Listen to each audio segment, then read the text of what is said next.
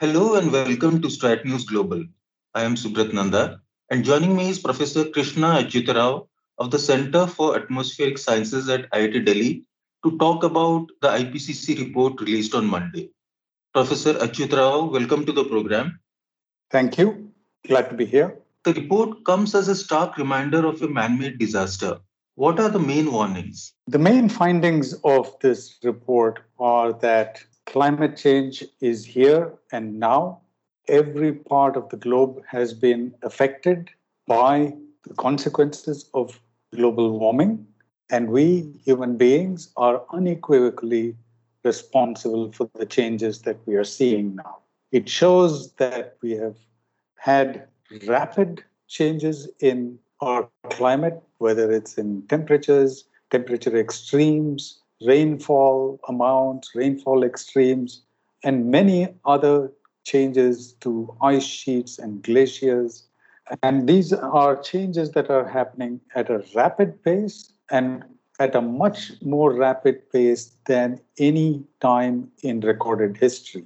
In fact, going back thousands of years with the help of proxy climate data, see that these kinds of changes are unprecedented in many thousands of years. And it's really a remarkable report in the sense that it conveys the full extent to which today's scientific knowledge is able to not just quantify the changes that have occurred, but also pinpoint the reasons why these changes have occurred. And the reason, the main culprit, is our increasing greenhouse gases being emitted into the atmosphere as a consequence of activities that we pursue on Earth. What are the implications for densely populated South Asia and India in particular? Is urbanization also to blame for climate change? Well, in a densely populated country such as ours, anything that happens ends up in impacting many, many more people than in sparsely populated regions that most of the other parts of the globe are. Any heat wave or any flooding related other climate or weather extremes such as cyclones, etc., are bound to have larger impacts because we are much more densely populated. We are also a country where a large proportion of our population is vulnerable, both in terms of the location where they live and also in terms of their physical infrastructure they inhabit. If everybody had proper housing and built their homes in safer areas that are not low lying or very close to the coast, we would not be as vulnerable. But as you know, the dense population makes it imperative that many of our population are not able to live in relatively safer places. Urbanization by itself has consequences for the climate, but in the grand scheme of things, it is one of the many players that affect our climate. Clearly, the most important effect that we are having is through the emissions of greenhouse gases into the atmosphere. And it so happens that urban areas are among the largest emitters of greenhouse gases, just by virtue of having to live in such close proximity. The transportation systems, the economic systems, the lifestyles, the need to compensate for urban heat island effect, which tends to keep urban areas warmer than rural areas. These are all reasons why emissions from urban areas are much larger than those from rural areas. So, yes, in a sense, urbanization does have an effect, but the overall effect of greenhouse gases is much too large to blame just on urbanization. The Indian Ocean is hotting up at a faster pace. Where does that lead us? More cyclones, erratic rainfall, even drought? Absolutely. We are in the region which is warming up fastest. And when you have hotter ocean waters, you will produce more ideal conditions for tropical cyclones to form.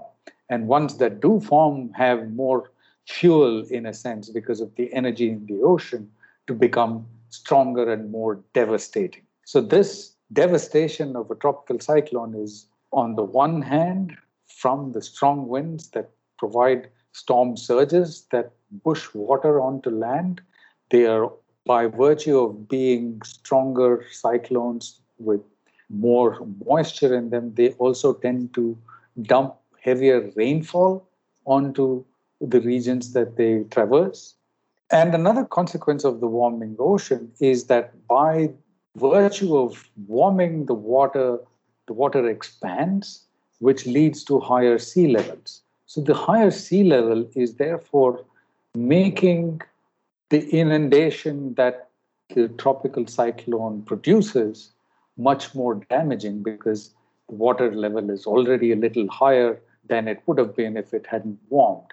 So this, in a sense, is compounding the already difficult impacts of a tropical cyclone by virtue of making the cyclone stronger, wetter, and sea level higher, which means more water gets pushed onto the low-lying areas when a cyclone does cross land.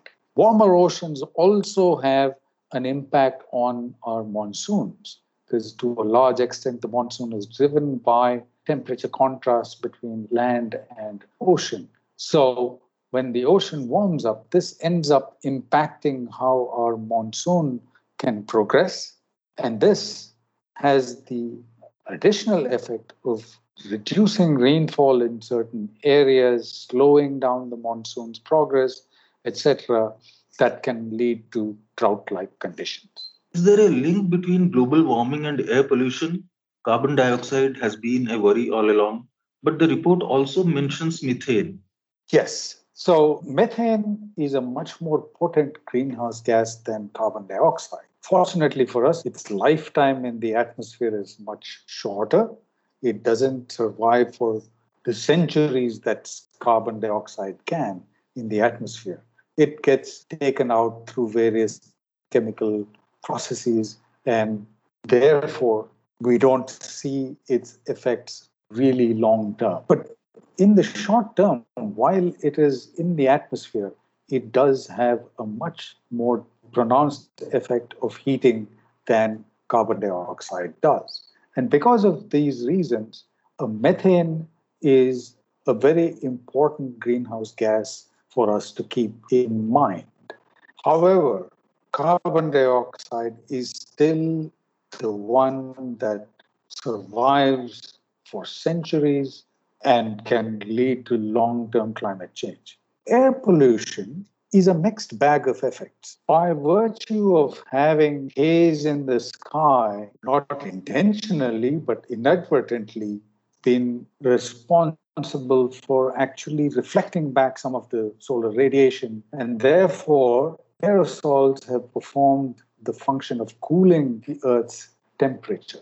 If it weren't for air pollution, it's estimated that the Earth's temperature would have crossed 1.5 degrees more than before industrialization. So, in a sense, they have kept our temperature increase down. But of course, that doesn't mean aerosols or air pollution is a good thing. They are also responsible for reducing the monsoon rainfall. This changes the land to sea temperature contrast, which drives our monsoon. And the effect of aerosols has been implicated in reductions in the monsoon rain that would have realized if greenhouse gases were the only thing in the atmosphere. So aerosols have this kind of double-edged effect just on the climate. Now, if you consider their effects on human health, of course, aerosols are not at all a good thing to have. So on the while the aerosols might have cooled Earth's temperatures a little bit, also very short-term effects, and they wash out of the atmosphere very quickly, as we have seen during extended lockdown periods that happened due to the COVID-19 situation. Fossil fuels have been blamed for a chunk of greenhouse gases, but transition to cleaner fuels raises the question of affordability. How do developing countries like India balance development goals and climate responsibilities? So the past has seen this feature that fossil fuel energy was cheaper than alternative sources of energy. This is no longer true. Renewable sources of energy, such as wind and solar, have in fact been much more competitive price-wise than fossil fuel energy. So in the last decade or so, this transition to renewable sources of energy being more competitive has had. In fact, it is a fantastic opportunity for us to take advantage of, not only to reduce our fossil fuel emissions by not bringing online new fossil fuel energy sources or phasing out the existing ones, but also to make money doing so, because wind price competitive compared to fossil fuel energy sources. So, in addition to this, there are, of course, considerations of do we have it available at scale now when we need to develop? So, that is an important consideration. But when the technology exists and exists at a much more price competitive stage, it is not such a difficult question to transition into these alternative renewable sources of energy. We're not going to be sacrificing development by choosing these because they're in fact much better price-wise. Can we expect any drastic decisions at the climate summit in Glasgow later this year? Well, I wish I had a crystal ball which I could gaze into and give you a clear answer to that. This report is very timely in that it gives the current state of knowledge, what we know, what we see happening, and what we expect to happen in the future if drastic measures are not taken. So, my personal hope is that leaders across the world will look at this report and its messages carefully before they commit the world to further climate change. This is a very important point in time where the gains from the Paris Accord are there in terms of the commitments people have made, but the commitments have to be upped because the Paris Accord driven nationally defined contributions do not add up to temperature that will stay below 1.5 or even 2 degrees centigrade. The current commitments indicate it will go past 2.2 degrees centigrade, which is not acceptable. So my sincere hope is that this report is a reminder to leaders globally that they have to up their efforts and they will carry the message from the report into these negotiations in Glasgow and do what is right for humanity and for the climate that we have. On that note, Professor Achyut Rao, thanks very much for your time. Thank you so much. It was my pleasure.